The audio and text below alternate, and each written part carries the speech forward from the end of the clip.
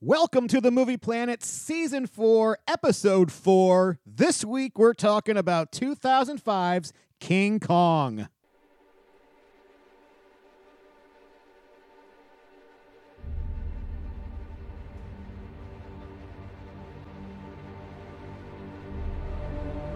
With Joe. Mike died doing what he believed in. He didn't die for nothing. But I'll tell you something else. I'm gonna finish this film for Mike.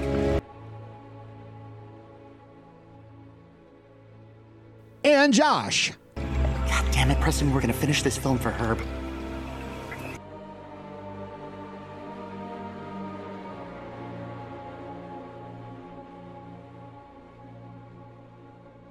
Welcome to the Movie Planet Season 4, Episode 4. Joining me again is the Jack Driscoll to my Carl Denham, Josh. Welcome back, sir. Hello. Thanks for having me. It's a pleasure. It's always good to have you here. Josh is nominated 2005's King Kong for the Action-Adventure Pantheon, and just in time for Valentine's Day, a love story. Love story. It's so cute.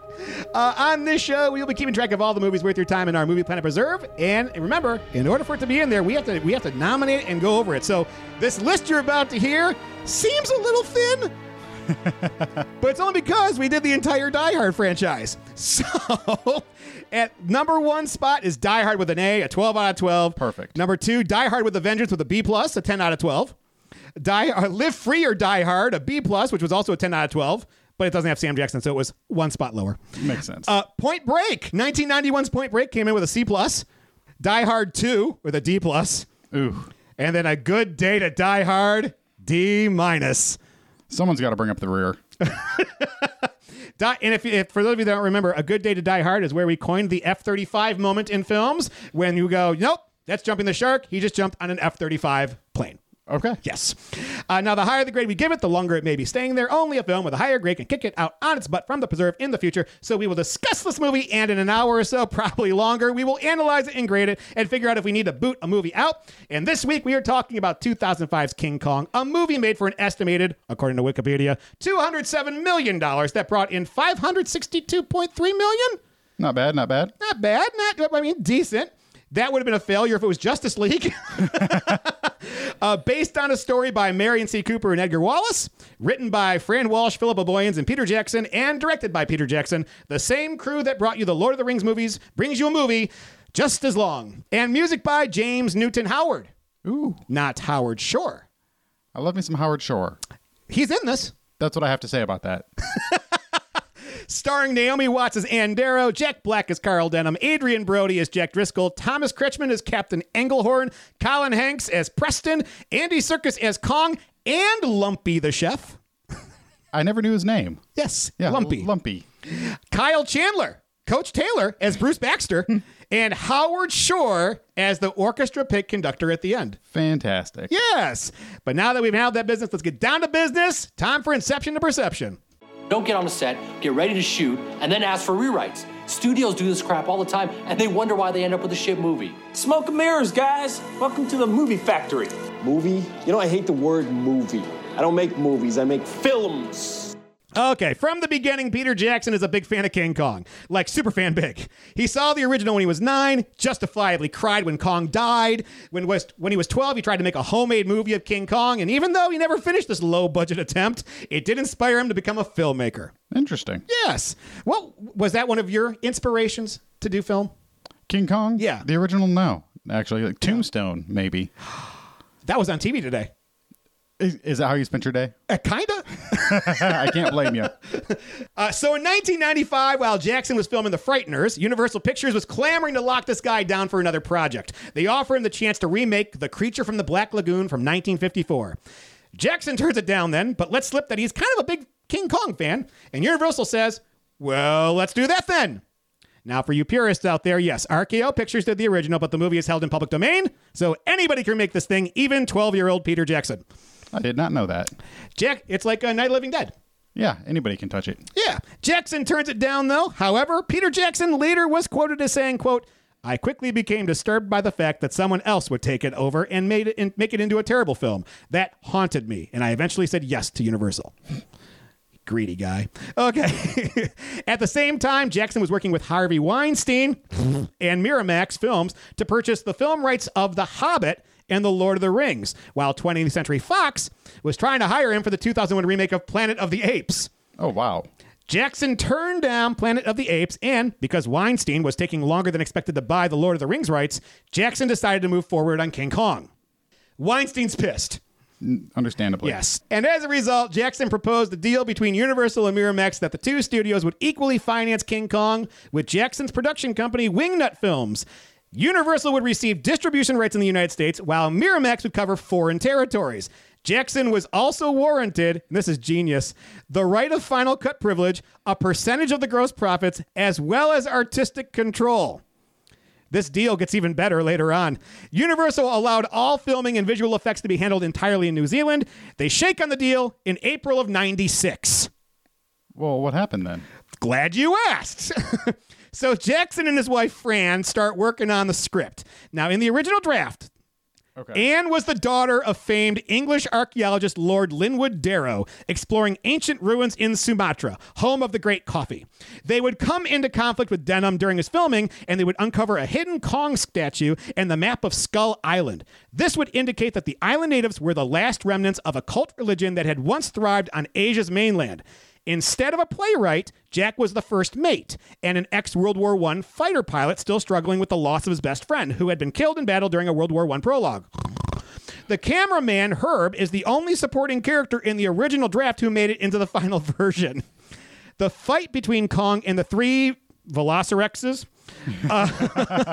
also changed from the original draft. In the draft, Anne was actually caught in the Velocirex's jaws, where she becomes wedged and slashed by the teeth. Ooh.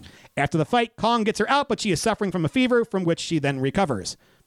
Much different movie. Yes. But, okay, so there was a fever that she recovered from. That seems... Kong's a doctor. Yeah. Oh, good. Good for him. Dr. Kong. Dr. Kong. I didn't spend 6 years in evil medical school to be called Mr. Thank you very much. Okay. Casting-wise, Jackson is considering Minnie Driver, but flies out to the Titanic set and talks to Kate Winslet about being Anne Darrow. Jackson is also thinking Clooney for Jack Driscoll and Robert De Niro for Carl Denham, but then things stall in January of 97. See, it turns out Universal gets cold feet when they saw that Godzilla was going to be released in 1998, as well as Mighty Joe Young and the eventual 2001 film Planet of the Apes with Mark Wahlberg.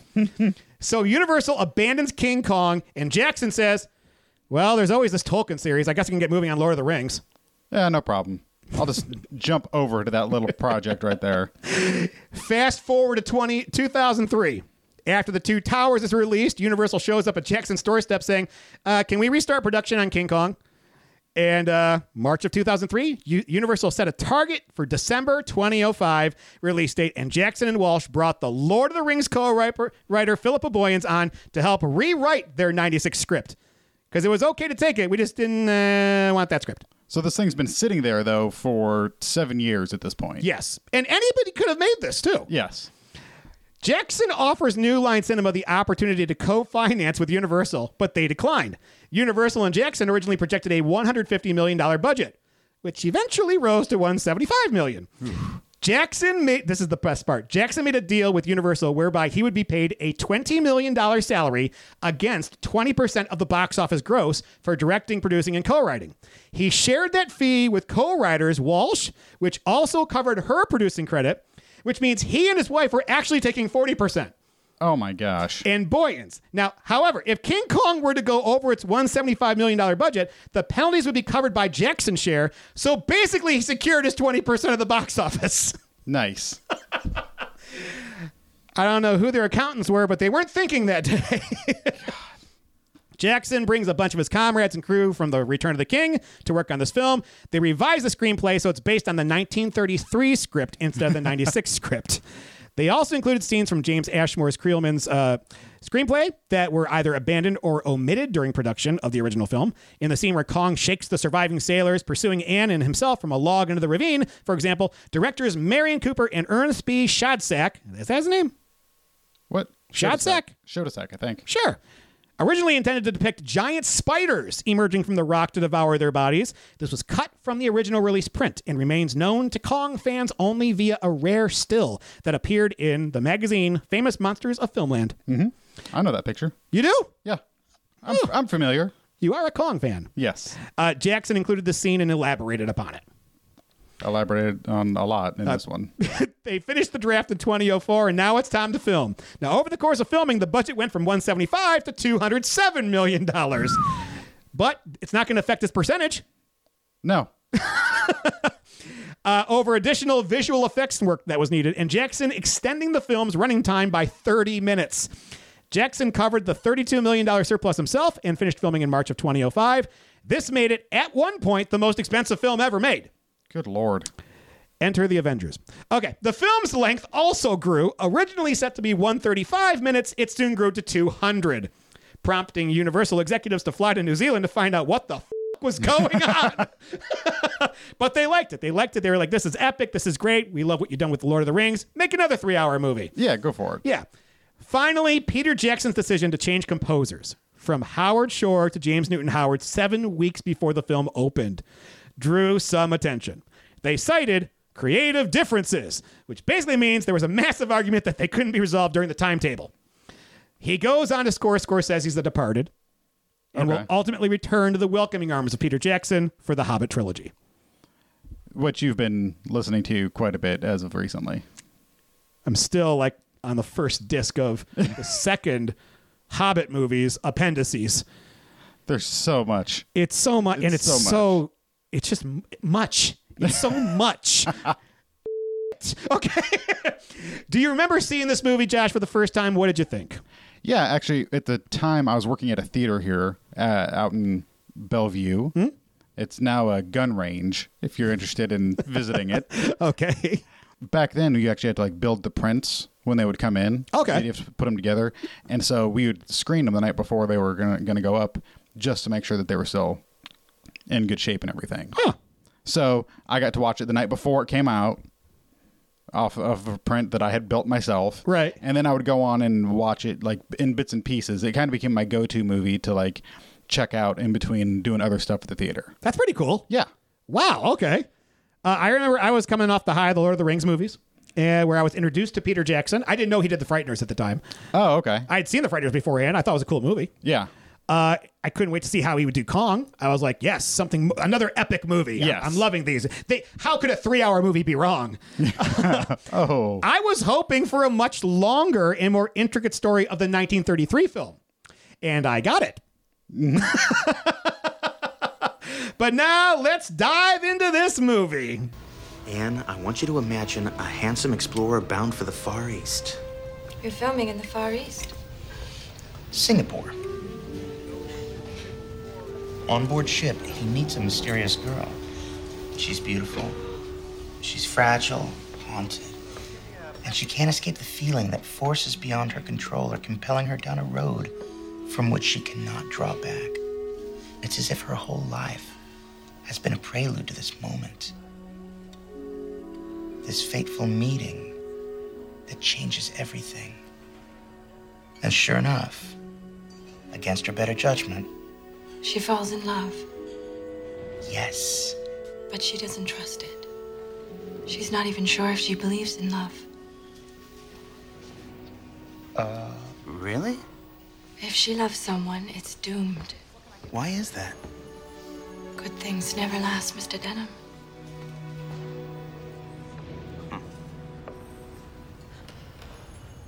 So you're interested. Good. That's settled then. Now, I don't want to rush you, but we are under some time pressure here. Well, I really... Anne, I'm telling you. You're perfect. Look at you. You're the saddest girl I've ever met. You're gonna make them weep, Anne. You're gonna break their hearts. In 1933, during the Great Depression, vaudeville actress Ann Darrow is unemployed and hungry in New York City. Josh, I gotta say, those credits at the beginning were a nice touch. Yes. I loved that. I thought, but then I was like, do them all that way. Like, do all the credits. Right. Don't just do like starring. Here it is. Yeah. I think people need to watch this movie to see what a depression actually looks like. I'm thinking we've lost perspective a bit. Gotten a bit hyperbolic today.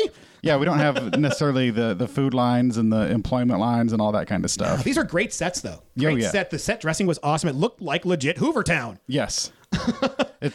It is depressing to watch it. It is, yeah. And again, everyone is struggling. But, Let's focus on the entertainer. Yes. Thanks, Hollywood. Proving again you know what people really care about. For a struggling actress, maybe choosing Naomi Watts isn't the best choice. She's too pretty to be shrugged off by a talent agent in 1933. Yes, it's after you go through the Hoovertown and you see all the other people who look so downtrodden. Yeah. And then you light upon Naomi Watts' face and it's like, oh, okay. It's why I think Kate Winslet would have been a better choice. Simply because, first of all, she's got more of a full figure. You know, Naomi Watts is pretty by 1990s, 2000s standards where you're a waif. Right. But 1930s was a different thing. Yeah, she's a wisp of a thing. She blow away in the wind. Yep. And did that agent just send her to a porn set? Oh, yeah, totally. Go to a snuff film, babe.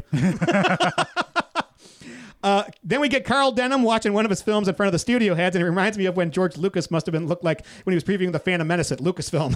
Oh, yes. Carl Denham is why we have studio interference today. Dude didn't have a plan, and now we have studios that have and want total control. Don't you think it's always been a fight? Yeah, that's probably why Jackson wrote it in. Yeah. He has a lot to say passive-aggressively in this movie. That's true. Did you like Jack Black in this role? It's weird. At first, he's a little hard to take because he's Jack Black. Right. You just see him as Jack Black, and I think as it goes on, he actually he acquits himself pretty nicely. I remember seeing this, and at the time we were coming off of a bunch of his comedic roles. He just done School of Rock and all that. Right. And here, I remember seeing this going, oh, this will be his turn. Right. He's not going to Will Ferrell himself. He's, because my fear was that he was going to Will Ferrell himself and just be like, you've done so many comedies in a row, that's all you are now, and now your cachet's down.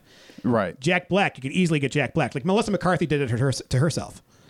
And Jack Black turned it on this one. I was like, oh, this is not a comedic role. Right. I mean, he's funny, but not that funny. Yeah, he's not falling down and farting and whatnot. Yeah, but then he says things like, I'm really good at crapping the crappers. Thanks, Tenacious D. with that twinkle in his eye. Carl's about to leave on a tramp steamer to finish his latest movie in Singapore, and he has been looking for an actress to replace the leading lady who's dropped out. He dropped Mae West in there. That was cute. That's cute. I wonder who will be available to be in this picture. My guess, everyone's schedule is clear because of, the Depression. Fun fact, the sex business will always survive an economic hardship. It will always survive. The one place she could have gotten work. And she wouldn't go in. No. Well, and he didn't either. They neither one of them crossed the threshold, which keeps their purity, even though they both totally were going to go in. Which is funny because you saw the women walking in, and my first thought was, is that like extras from Les Mis? Yeah. Like, I understand you want to look like harlots, but damn. When Anne steals an apple, filmmaker Carl Denham comes to her aid, producing a nickel that she dropped in quotes, so she can pay the vendor. He convinces Darrow to take the part. She's persuaded when she learns that the script is being written by her favorite playwright, Jack Driscoll. I'm someone you can trust. I'm a movie producer. Yeah, that got a big old eye roll. Peter Jackson, passive aggressive. Which is weird because you saw the deal he got. He didn't need to be. He could have been thankful. Yes. Then she says, I make people laugh. That's what I do. And honestly, I just would have liked to have seen her do that at some point before this comment. Yeah, in a little montage at the beginning, supposedly. There's like a 5-second shot of her doing vaudeville. Yes. But come on. They're setting up what happens later. She's not a funny person. No. As the ship prepares to sail a departure, Carl has hurried along because his backers have already pulled the plug on his funding. Driscoll stops by to drop off the script. However, he hasn't finished it yet. Carl distracts Jack by writing him a check. The delay is just long enough for the ship to cast off, trapping Jack on board and assuring Carl that the now captive scriptwriter will complete his task. Jimmy, the youngest member of the crew, is reading Joseph Conrad's Heart of Darkness. And if you're wondering why that sentence feels out of place, so does that storyline. Okay. Yes. I've got to ask this now. Do you like the fact that this is taking place in 1933? Or do you think it should have taken place in contemporary times? I like it back in 1933. You do? Yeah. Okay. See, I at the beginning of this, I was like, I love this homage. I love what they're doing. And by the end, I was like, I felt that they should have just reimagined it for today. Okay. Only because I feel like the original Kong was better. Oh, okay. Yeah. I mean, I can see it. It just moves. It definitely does. Yeah. Yeah, where this one, there's a lot of lingering. There's a lot of watching to do. Yes. Yeah. The captain questions Ann Darrow and why she'd take the risk on his vessel. What risk is the captain talking about? He doesn't even know the plan yet. Yeah. Maybe just getting with Carl Denham is that risky. Yeah, but then everybody's taking that risk, so they should all feel pretty good. Yes. Misery loves company. Tiniest script ever. 15 pages. Ooh. Like, I love that he looks at it and then leafs through it like maybe there's more hidden in here. Right. If I was Jack, I'd throw Denham's ass off the boat. We get a shot of Coach Taylor. Welcome to the movies, Coach. Looking all handsome and whatnot. Yeah. What was his name? Baxter, right? Yes. Yeah. Is Adrian Brody the Elizabeth Moss of men? Where some people find him handsome and some find him hideous. There's nobody that thinks he's There's nobody in between. Like, I think Elizabeth Moss is hot in the right light.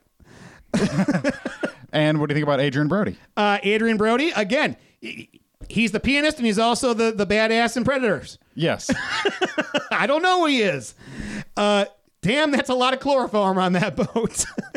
Okay. What were they planning on doing? What was the plan? So was the chloroform for all the animals already on the boat? To put them to sleep on the trip? But to keep them asleep the whole time? That's still a lot of chloroform. Yeah, it is.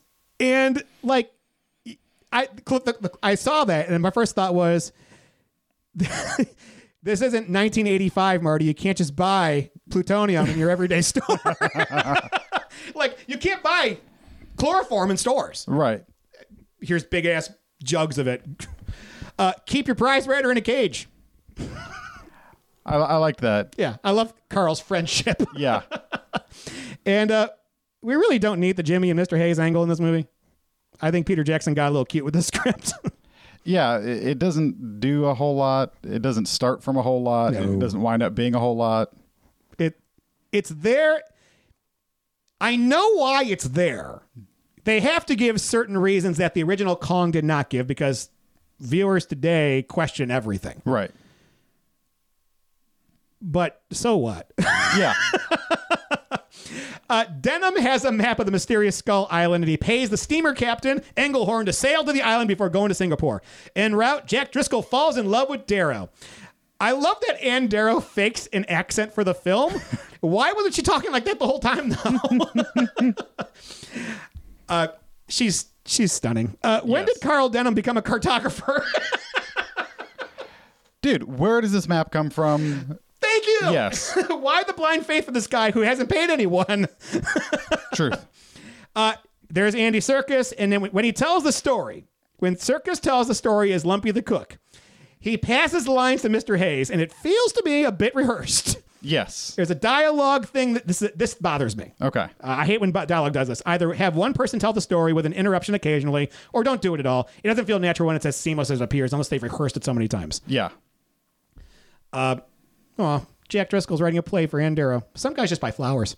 I like that he falls in love with her as quickly as this encapsulation has taken. That's all it takes. Well, her options are few on that ship. Hey, there's Lumpy. There's Colin Hanks. Yes. The ship arriving in a dense fog actually collides with the island. And I've learned something about compasses from watching movies. If the compass is going crazy, bad things are about to happen. Nothing good comes from an unbalanced magnetic field. The ship crashes and realistically should be ruined for the water from this point forward. The Titanic, this ship is not. That thing gets torn up from Yes, the floor it does. Those rocks are unforgiving. Jimmy discusses the book. Oh, Jesus Christ, Jimmy. The Heart of Darkness with Mr. Hayes, the first mate, observing at one point that, quote, it's not an adventure story. Carl takes the party ashore where they discover the ruins of an old civilization and encounter the unsettling natives. At first, all they see are old women and children, so they believe themselves to be relatively safe because, women and children don't pose a threat. However, their seeming good fortune doesn't last long. One of the film crew is run through with a spear. Get over here! And dies on the spot. The natives grab the others, and just as one of them is preparing to crush Denham's skull, Captain Engelhorn and his crew show up and start shooting away at the natives. Pew, pew, pew. Jimmy and Mr. Hayes, here really just to prove the theme for the movie, which in the original was laid out by Denham with the line, quote, the beast was a tough guy too. He could lick the world, but when he saw beauty, she got him. He went soft. He forgot his wisdom, and the little fellas licked him. They didn't use the word lick once in this. Whole movie, 3 hours, no lick. No licks. This is where Peter Jackson is at his best as far as I'm concerned. He knows how to film a terrifying scene with horrific imagery. Yet the closest he ever come to a scary movie is The Frighteners. Oh, so you haven't actually seen Peter Jackson's first film? Which was? Brain Dead? I have not. Okay. See, this is where you have to go back and start from. This is why you're on the show, Josh. Yes. See? You know things others don't. Yes. It's a by God. Is it a scary movie or is it going to be like Friday the 13th? Okay. It's an entirely different thing. It's a splat stick movie. Oh, okay. Yes. Okay, I can dig that. Yeah. Ah. That's pretty good. In 2005, this was an allegory towards exploration and expansion, uncovering parts of the world in an intrusive way. Today, people only see white people messing with everyone else. I prefer the former. It's smarter. Yeah. This thing, as soon as is it Jimmy says it's not an adventure story? Yes. Yeah. As soon as he says that, it turns into a horror movie. It does, yeah. Just straight up. Just one random kid standing in the middle of nowhere. Walk up to him, offer him a Mars bar. Yeah. Chocolate. Yep. Doesn't go over well. Is this a Peter Jackson trope? The slow-mo. Okay. But it's like a skip frame slow-mo. Yeah, it's right. It's not like a true slow motion. It's like a stilted, very odd kind of slow-mo. Because I know he uses it in all the Lord of the Rings and Hobbit movies. Uh-huh. And I'm just wondering, is this going to be like his lens flare for J.J. Abrams? Yeah, I was going to ask you about that, if it shows up in the Hobbit films. It does. Okay. Yeah, there's always a slow-mo. Yeah. And I don't like slow-mo. I don't, especially when it's as long as this one. Yes. It's almost a minute and a half. Yeah, it just kind of keeps going and going and going. Yeah, I would have almost preferred them go straight to shaky cam at that point. Yeah. To feel the frenetic pace of it. Yeah, that makes sense. Bring an axe to a gunfight. Natives. Shaking my head. Okay. The filmmakers and crew managed to escape back to the steamer, but it's still aground. While they work to free the ship, a native sneaks aboard and kidnaps Anne. Driscoll goes looking for Darrow after finding a skull charm on the deck, only to realize she had been taken. He alerts the others and they prepare to go after her. Carl Denham is so full of shit. How the hell does nobody see this? I'm finishing this for Mike. Shut the fuck up. And that native's he's got a long pole. Yeah, you're all joking about it, aren't you? Yeah. That native used his lifeguarding skills. Held him like a lifeguard does to pull him to ashore. That was pretty cool. I wondered how often they had done this, because they seem to have a protocol for abducting women from boats. Yes. And also for avoiding rocks in whitewater. Yes. But then if the ship's okay, surely their flesh must be. Oh, totally fine. That's okay. Another Peter Jackson trope. No one ever gets hurt from things that would hurt regular people. See the hobbits dropping off of a cliff. Okay. Darrow is dragged, struggling through the water and up the rocky shore. She is carried to the top of a huge, elaborately carved rock wall at the edge of the village, adorned with a necklace made of bones and claws and tied to a wooden framework that tilts out from the wall, carrying her across a gorge to a small platform on the other side. Out of the jungle comes Kong, an enormous ape. He pulls Darrow loose, doesn't rip her wrists off, and carries her away. Now, where the boats are headed is a massive cliff. They couldn't find a better landing area for their dinghies. These natives really know how to put on a show. I mean, lava, drums, technology, not going to lie. Kind of waiting for Mola Ram to come out and pull out Anne's heart like Temple of Doom. Where does the lava come from? I have no idea. Yeah. No clue. It's there. Yeah. Suddenly it's pouring down the front of that whatever statue that is. I mean, it looks really cool. The set's amazing. It's elaborate set again. Oh, hell yeah. But we get Kong finally. This is what we've been waiting for. And did you clock where in the movie this is? I did not. Did you? No, we really should have, though. I'm going to guess an hour. Yeah. Did you like the size of Kong, or would you prefer him to be bigger?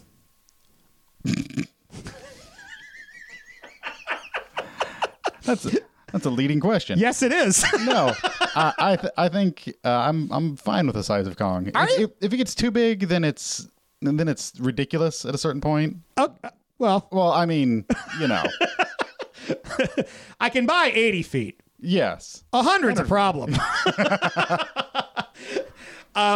I'm going to ask this question again when we get to the skyscraper scene. Okay. Because it's much different than what we saw originally. Naomi Watts, we now know why you got this job. Oh, Your yeah. scream is awesome. The camera practically disappears into her mouth when she screams. It's great. You see the uvula just going back and forth Yep. in there. The film crew and some of the ship's crew, led by the first mate Hayes, go into the jungle to rescue Darrow. To the boat, go out of the boat. To the boat, out of the boat. Yeah. They lost all these people, but not the woman. We got to go back for her. The captain gives them 24 hours. Where's he got to go? He's got to get to Singapore. Got to hit the shipping lanes. Yeah. The jungle is a dangerous place, and several of the rescue parties die when they are attacked by dinosaurs, then by giant insects. Welcome to Jurassic Park. Christ, is Denham doing the I'm making this movie for Herb speech again? Yes. I know this is funny, but nobody would be making jokes after this. Yeah, he's the one person who has a moment of levity. Yeah.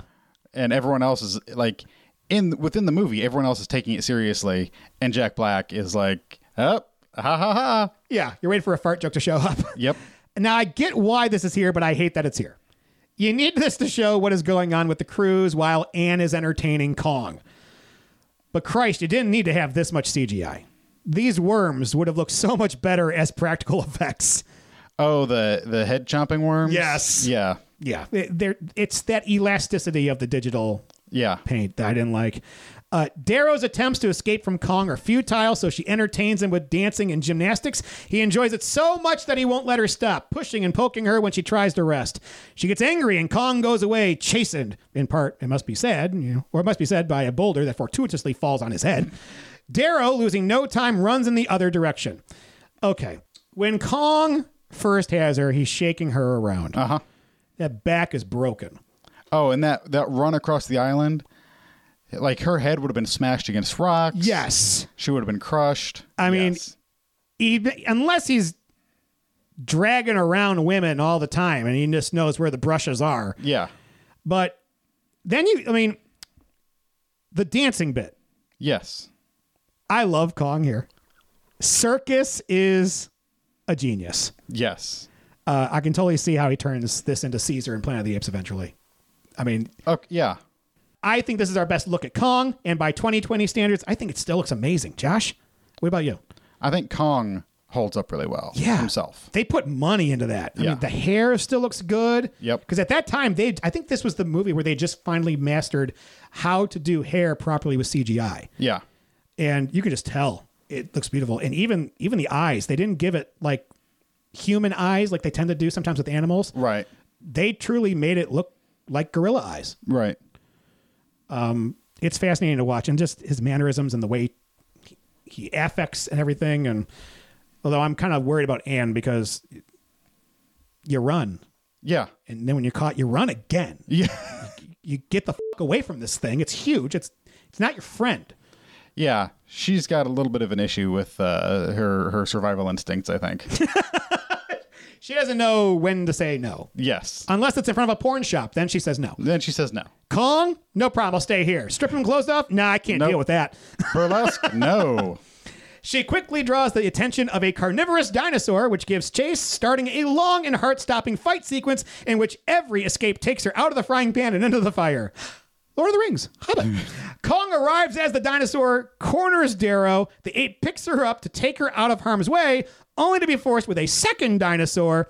Displaying tremendous strength and determination, he fends them both off for a while, one-handed. When she's knocked out of his hand, he catches her with his foot. Jesus, Anne.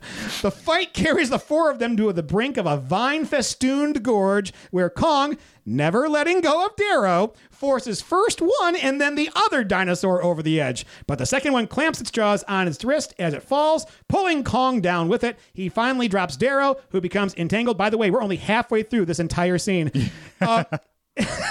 In the convenient vines on way down. So unfortunately, does one of the dinosaurs, and the pendulum motion brings it dangerously close to her every few seconds.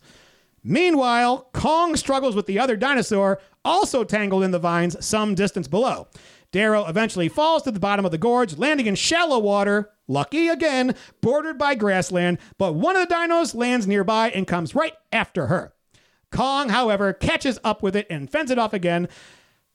As the adversaries face off after a brief tangle, Darrow stands between them and Bax, reluctantly to shelter between Kong's feet where the dinosaur can't get to her. Kong kills the dinosaur by prying open its jaws when he departs. Darrow runs after him. He tosses her up to ride on his shoulder. Okay. Whew. That's a lot of dino action. The worst part about this scene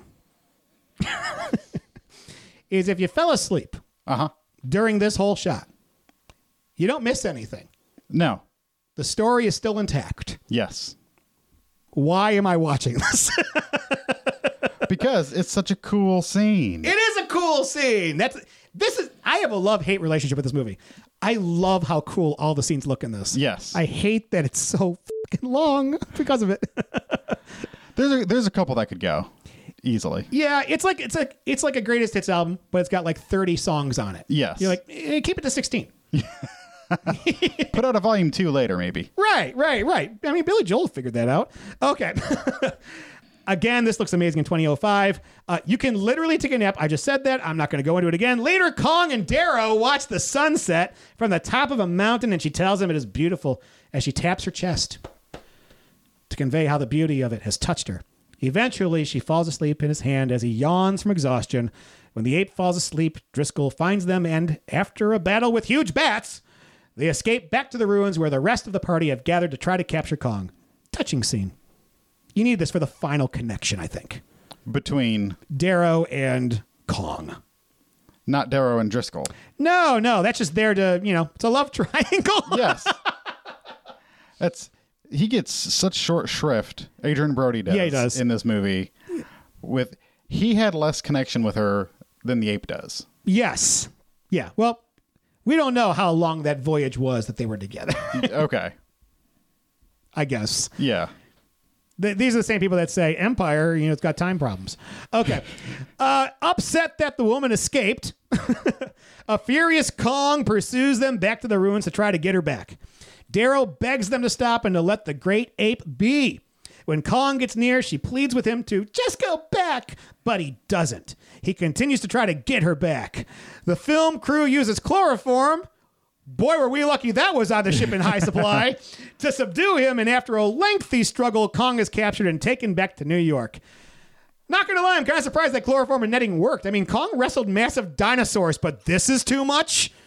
And that net, it doesn't seem like it really would do the job. No. I've seen him rip apart vines thicker than that just moments ago.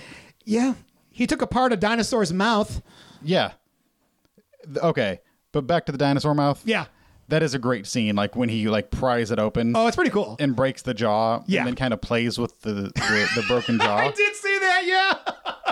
It's a great little moment. In New York, Kong is billed as King Kong, the eighth wonder of the world, at the Alhambra Theater, where Denham and his producers show the big ape for money. They've hired another woman to play the part of Ann Darrow in a reenactment of the sacrifice. They reportedly had offered the real Ann lots of money to play the part, but she refused, because now she's got problems again. Driscoll, why would she it's the Depression. You need money. Yeah. She spent a weekend with Kong.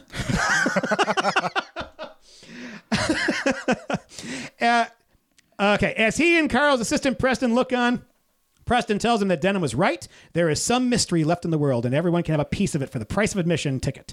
Driscoll comments that Denham can't help destroying the things he loves. When the curtain goes up, it reveals, to the gasps of the audience, a Kong who seems depressed and lethargic. He perks up a little when they bring out the woman pretending to be Ann Darrow, but he becomes agitated when he realizes she is not the real Ann. Dun, dun, dun. Although secured with chains, Kong is lonely for Ann in a strange and foreign place. Confused and frightened by the crowd and the flashes of the press cameras, he easily breaks free. The audience panics and runs, and Kong, who sees and remembers Driscoll, chases him from the theater and gets out into the wintry streets of New York as passersby scream and run for cover around him. Kong picks up and discards several young blonde women. Is this it? Is this it? Maybe this is it. Apparently looking for Ann Darrow, working at the Deluxe Theater, Darrow hears the police sirens and people screaming as the ape creates havoc on the streets. Yes. Go ahead. Just, okay. How does, logistically speaking, does any of this work? Go on. he has to bust through the front of the theater when he comes out of it. Right. Where did they get him in? Thank you. I don't know. I mean, they have to tear out a wall, wouldn't they? Yeah. I mean, there's no service doors that big. I mean, generally the doors are big enough that you could fit a piano through them. Not big enough that you can fit it. How big is he? What, 80 feet? He fluctuates in this movie. You know that. Oh, it's so sad though. I really wanted to be pegged to like one specific size. Yeah. And maintain that size throughout. Because at one point he looks like 80 feet, 100 feet tall, and then when he's by the cars, at one point he looks like he's only twice the size of a car. Yeah. And it's, yeah. Kong seemed bigger down the island. Okay. When Kong finally finds Darrow, led to her by Driscoll, he picks her up and they end up in Central Park where they have a few peaceful, blissful moments to themselves playing on a frozen lake. What the Did we really need this scene? No. No. Okay. No. And unfortunately, when people remember this movie, the first thing they bring up is this goddamn scene. Mm-hmm. Is that the one where Kong goes ice skating? Yes. Yes. And we have seen him kill multiple people at this point. I mean, he was shaking around a bus full of people. Yep. He had his hand all up in there. One of the women that he thought was Anne, he throws. I was going to say, when you worded that, he had his hand up in there. That woman. That woman. They threw her.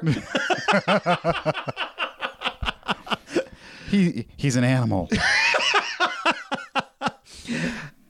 Their quiet time ends when the army comes after Kong with artillery shells. I do like this jump back into the action. Yes. I like it. It's shocking. Kong takes Darrow and flees to high ground, which in Manhattan means skyscrapers. He climbs to the top of the Empire State Building with her. When the Air Force attacks, Darrow screams to them to stop, but finally the big ape, having put Darrow safely down, falls to his death. Around the body of Kong, a large crowd is gathered when Carl Denham shows up. Quote, "The airplanes got him," says a man. It wasn't the airplanes. It was Beauty. Killed the beast. Okay, great scene reenactment. Yeah. I want to go back to his size. Yes. In the 1933 one, Kong is standing on that skyscraper, 2 feet covering both sides of the peak of that skyscraper. Right. In this one, there's a shot they pull out from, and we see the airplanes first flying by.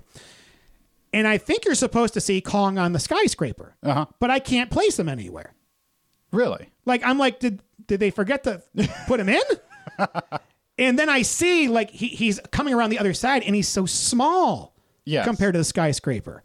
And I was wondering, again, did you like the choice to make him as compact as he did? It's compact.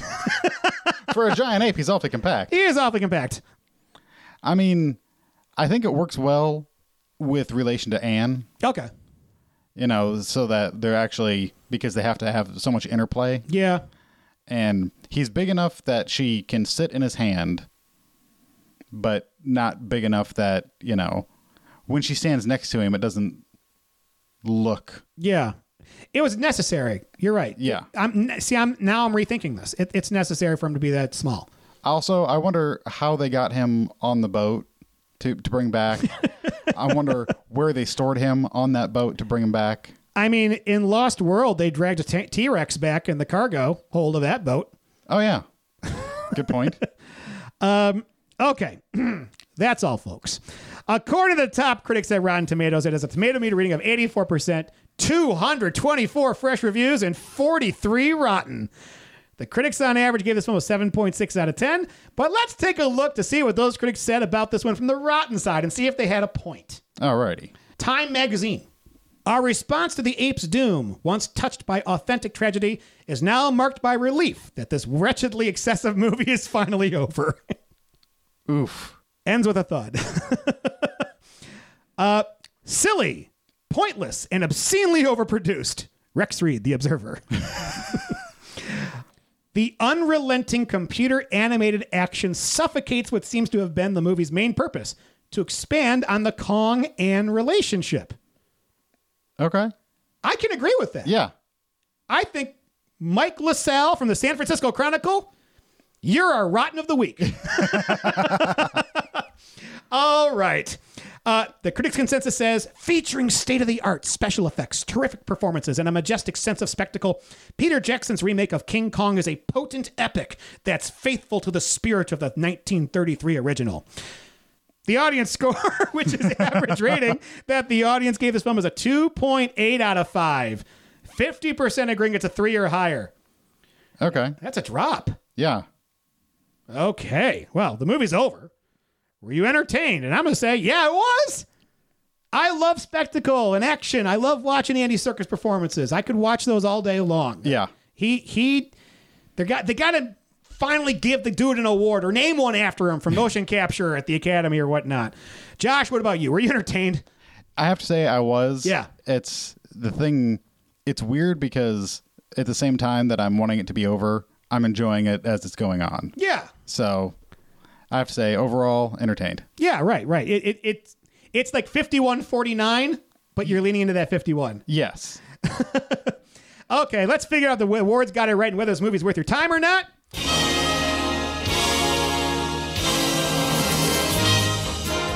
Okay, at the Academy Awards, got 4 nominations. 3 wins. Way to go. It lost to Memoirs of a Geisha, though, for Best Achievement in Art Direction. Haven't seen it. Neither have I. But Okay. Art Direction, those sets are pretty fucking awesome. Yeah. It did win for Best Achievement in Sound Mixing, Best Achievement in Sound Editing. Nobody still can explain what those two are unless you really know the business. And Best Achievement in Visual Effects, which I agree. Yes. Because I hated The Chronicles of Narnia, The Lion, the Witch, and the Wardrobe. That was the other one that I watched that year. I remember a bunch of people came in. King Kong I watched alone. Lion, the Witch, and the Wardrobe, a bunch of people came in and wanted to watch it ahead of time. Yeah. They'd read the books when they were kids. Yeah. At the Golden Globes, it was nominated for 2 awards and didn't win a single one. Oh. Because Best Director went to Ang Lee for Brokeback Mountain that year. Okay. Got to agree. Understandably so. Yes. And Best Original Score, well, unfortunately, James Newton Howard, John Williams did a movie that year, and so you give him an award. That's what you do. If Williams makes a movie, you give him an award for the soundtrack. That's what happens. Saturn Awards. I love these ones. These are the best ones. Well, no. The MTV Awards are the best ones. Okay. These are the second best. Okay, so Best Actress goes to Naomi Watts. She beat out Jodie Foster for Flight Plan. Understandably so. Look at that. She beat Natalie Portman at Revenge of the Sith. Which is, Was that acting? that's generous. Yeah. It lost the best costumes to The Lion, the Witch, and the Wardrobe. Okay. Maybe most costumes. Yeah. Yeah.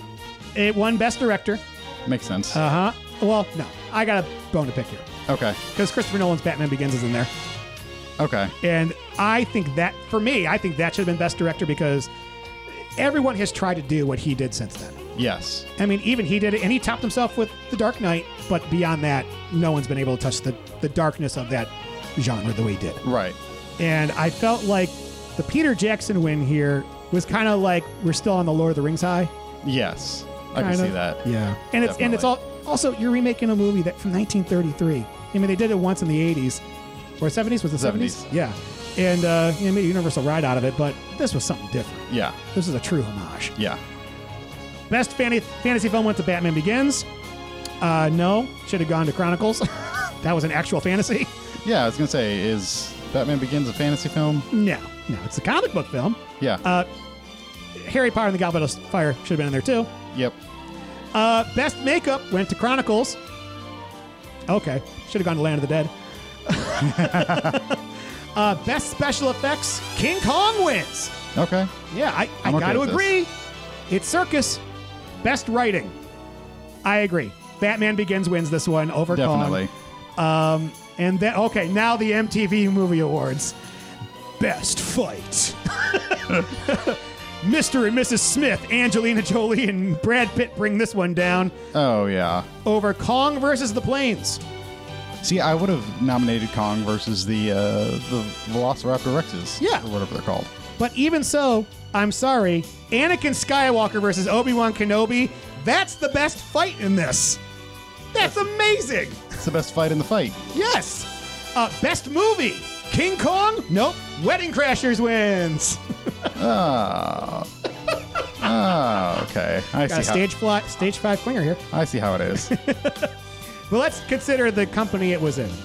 Wedding Crashers beats out Batman Begins, King Kong, Sin City, and The 40-Year-Old Virgin? One of these doesn't belong. Definitely. It's Sin City. Okay. And there were no Razzies for this, thank God. But now we're on to our next segment titled Top 3, Bottom 3. This is where we talk about the 3 things we want to highlight in this movie, and then we go over the 3 things that are bad, unforgivable, or downright travesties. We're going to start with the top 3. My number 3, the look of 1930s Depression era New York. Still looks good. Still looks amazing, even though half of it's painted. Number 2, the nonstop digs at the film industry. And my number 1, Andy Serkis, you are a god amongst men. It is worth the price of admission just to watch you work. Josh, what are your highlights? I've got to say, the spider bug sequence that was taken out of the first one, only known through that one still image. Mm-hmm. I liked that sequence. You did. And, I mean, the CGI is overboard, but the way that they like clamp down on the score and it just becomes about all these like creepy crawly sounds and everything. Yeah. It was pretty good sequence. Oh. Give me cold chills. And not in a good way. Oh, that's amazing. Number 2, yes. the T-Rex fight or the V-Rex fight, whatever. Velocirex. Yes, Velocirexes. Just for sheer spectacle of it. It is pretty cool to see. And you're right. The capper in that, playing with the mouth what he's done. Yeah. I mean, it's very animalistic. Yes. And number 1 goes to Naomi Watts and her green screen acting. She's more believable with Kong than she is with Adrian Brody. Yes. Yeah. Peter Jackson got the green screen right on this one. Yes. Yeah. Okay. Time for the bottom 3. Time to vent. Yes. My number 3. The Jimmy and Mr. Hayes side story. No. The side stories in general in this. Yeah. They all need to go. My number 2 is 3 hours and 7 minutes. 3 hours. 7 minutes. Not every movie needs to be epic, Pete. And my number 1, the godforsaken ice skating sequence. When we're all looking at our watch going, is it almost over? Nope. We got 3 minutes of ice skating to watch. Josh? Yes. So, yeah, number 1, the length. I gotta agree. Yep. Number 2, the ice skating sequence. Yes. Just it wasn't as long as I remembered, but it was somehow even more embarrassing. They're frolicking in the snow.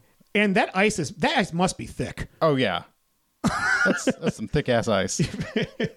THICC. And I've got Ann Darrow's lack of self-preservation. She runs to this ape over and over again when she doesn't need to. Nope. She could have like gotten in a cab and gotten out of town. But she goes back into his arms repeatedly at the end on the building. Yeah. She climbs up to like another level of the building to be with him again when there's planes flying by and shooting at him. I mean, yeah. But then again, at this point, maybe her lack of self-preservation is due to the fact that she's invincible. Okay. I mean, she has survived massive falls, a ape shaking the shit out of her, Yes. a run through the jungle, dinosaurs. If I'm her right now, I'm thinking I'm in the bonus round. Yes. Okay, it makes sense. I could jump from this building and someone will save me. It'll be totally fine. She's got Lois Lane in her. Okay. We used an A to F scale here on the Movie Planet. A C is considered average. A is the highest. F is the lowest. If the movie is so bad it receives Fs from all the hosts, it goes to a new category of movie, the Movie Planet Global Killer. A category movie where Solo, a Star Wars story, resides. And you can watch it ironically and have an amazing time at how bad it is. So the question is, what do you give King Kong and the... It's not the drama feature. This is an action-adventure film genre by 2020 standards. Okay, Josh, do you want to go first or second? I'll go first. I'll get mine out of the way here. Go for it. I'm going to go with a solid B. Solid B. All right. And any reason why? I think the length takes away, makes it not an A. The fact that the CGI is definitely overboard and it has that like plasticky, elasticy look to it sometimes. Yeah. Yeah. Got to take away from today's perspective. Yeah. Takes away, knocks it down a few points. Understandable. All right. But overall, I was enthralled by most of the film. Awesome. Yes. Okay. Look, this is a fun Sunday afternoon rainy day movie to throw on and blow your afternoon on. You put the movie on and maybe you realize you forgot to empty the dishwasher. You can keep the movie going, empty the dishwasher, come back and pick right back up where you left off. Maybe an hour later you ordered food, but you didn't request delivery. God damn it. You requested pickup. Well, you can leave for 20 minutes and come back with the movie still going and you're going to be all right. It was ambitious to turn a 1 hour and 44-minute movie into a 3 hour and 7-minute movie theatrical, let alone have the balls to make an extended cut of 3 hours and 20 minutes, because that's what Peter Jackson does. I mean, he practically doubled the runtime. But did it need to be doubled? I think certain scenes deserved to be added and extended the way that they were, but others were simply CGI porn. This movie is way too long, but in order to remake the original, you needed many of these scenes to fill in the reasoning behind the actions. Mm-hmm.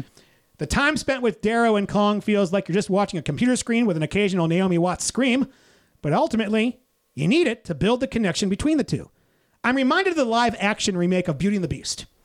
I prefer it over the animated feature because it gave reason for why Beauty would actually fall for the Beast in the film. It had to flesh it out when it's live action. Movies need to balance between their visuals and the plot. If a movie has too much of one and not enough equal storytelling with the other, it becomes unbalanced and audiences can feel that. This movie has visual scenes that could be cut in half and still maintain the trust between Darrow and Kong. Denham's character, along with the rest of his crew, are overly written in order to give equal rate between their situation and Darrow's, but this is the folly of the movie. Darrow and Kong is the story. Denham and his crew's survival is the B plot. It shouldn't have been given equal weight. When you see what Jackson does with the Hobbit trilogy later on, you realize that this film was the genesis of this directorial flair that super fans of PJ love, but general audiences grow tired of. I love this movie for what it is. It's Andy Serkis showing off how good performance capture and motion capture really is, and it started the conversation, especially after his portrayal of Gollum in the Lord of the Rings movies, that performance capture should be a category recognized for acting at the award shows. Serkis may be the greatest actor who ever lived so long as his face isn't used. As of today, he'll take this performance and evolve it into Caesar and Planet of the Apes, which in my mind is a CGI pinnacle. But this movie is a stopgap between Gollum and that performance. The plot here is pretty thin, and when you stretch it out, that thin plot gets thinner and lost in the branches you built from that stem. The acting is decent, and the dialogue, although thin because of the amount of action, is hardly reliant on exposition to move the plot along. Strangely enough, you could have this movie muted the entire time you're on Skull Island and you wouldn't miss any of the plot. Overall, in the action-adventure category, I've seen better put-together movies, so I'm going to give this movie a B-. It's better than average. Kong deserved better. But maybe it wasn't in a remake that was needed, but a reimagining. Makes sense. Thank you. So I gave it a B-, give it a B, so that's going to give it a B-, unfortunately, because we always round down, because I'm a math teacher, and that's what we do. Which puts it right behind Live Free or Die Hard. Okay. So Kong is going there at a B- 8.5 out of 12. All right, but it's still above Point Break. Which I have a hard time believing. That's above Point Break? Yes. If it wasn't remade so much better in Fast and the Furious. Ooh. Them's fighting words. Okay, let's get our critic stats off. Do you love this movie, like this movie, or none of the above? I love this movie. But to me, it's a movie I only need to revisit every few years. It sits on my shelf until one day I'm like, King Kong? I haven't seen that in a while. I got some time to kill. Let's do that. I feel if I watch this every year, I'd probably move this to like and appreciate it less and less. Yeah. But you need this. I think the scarcity of it elevates it in my mind. Yes. How about you? I also loved it. I think, but as you said, you can go away for a little bit. You can go get a snack. Yeah. Get a couple snacks, hit the bathroom, come back, and you haven't missed any of the film. No. And actually, I want to give ourselves a little bravo here. Not only is our podcast shorter than 2003's King Kong. King Kong. We also beat the runtime of 1933's. Take that! We told the whole story in less time, motherfuckers. All right.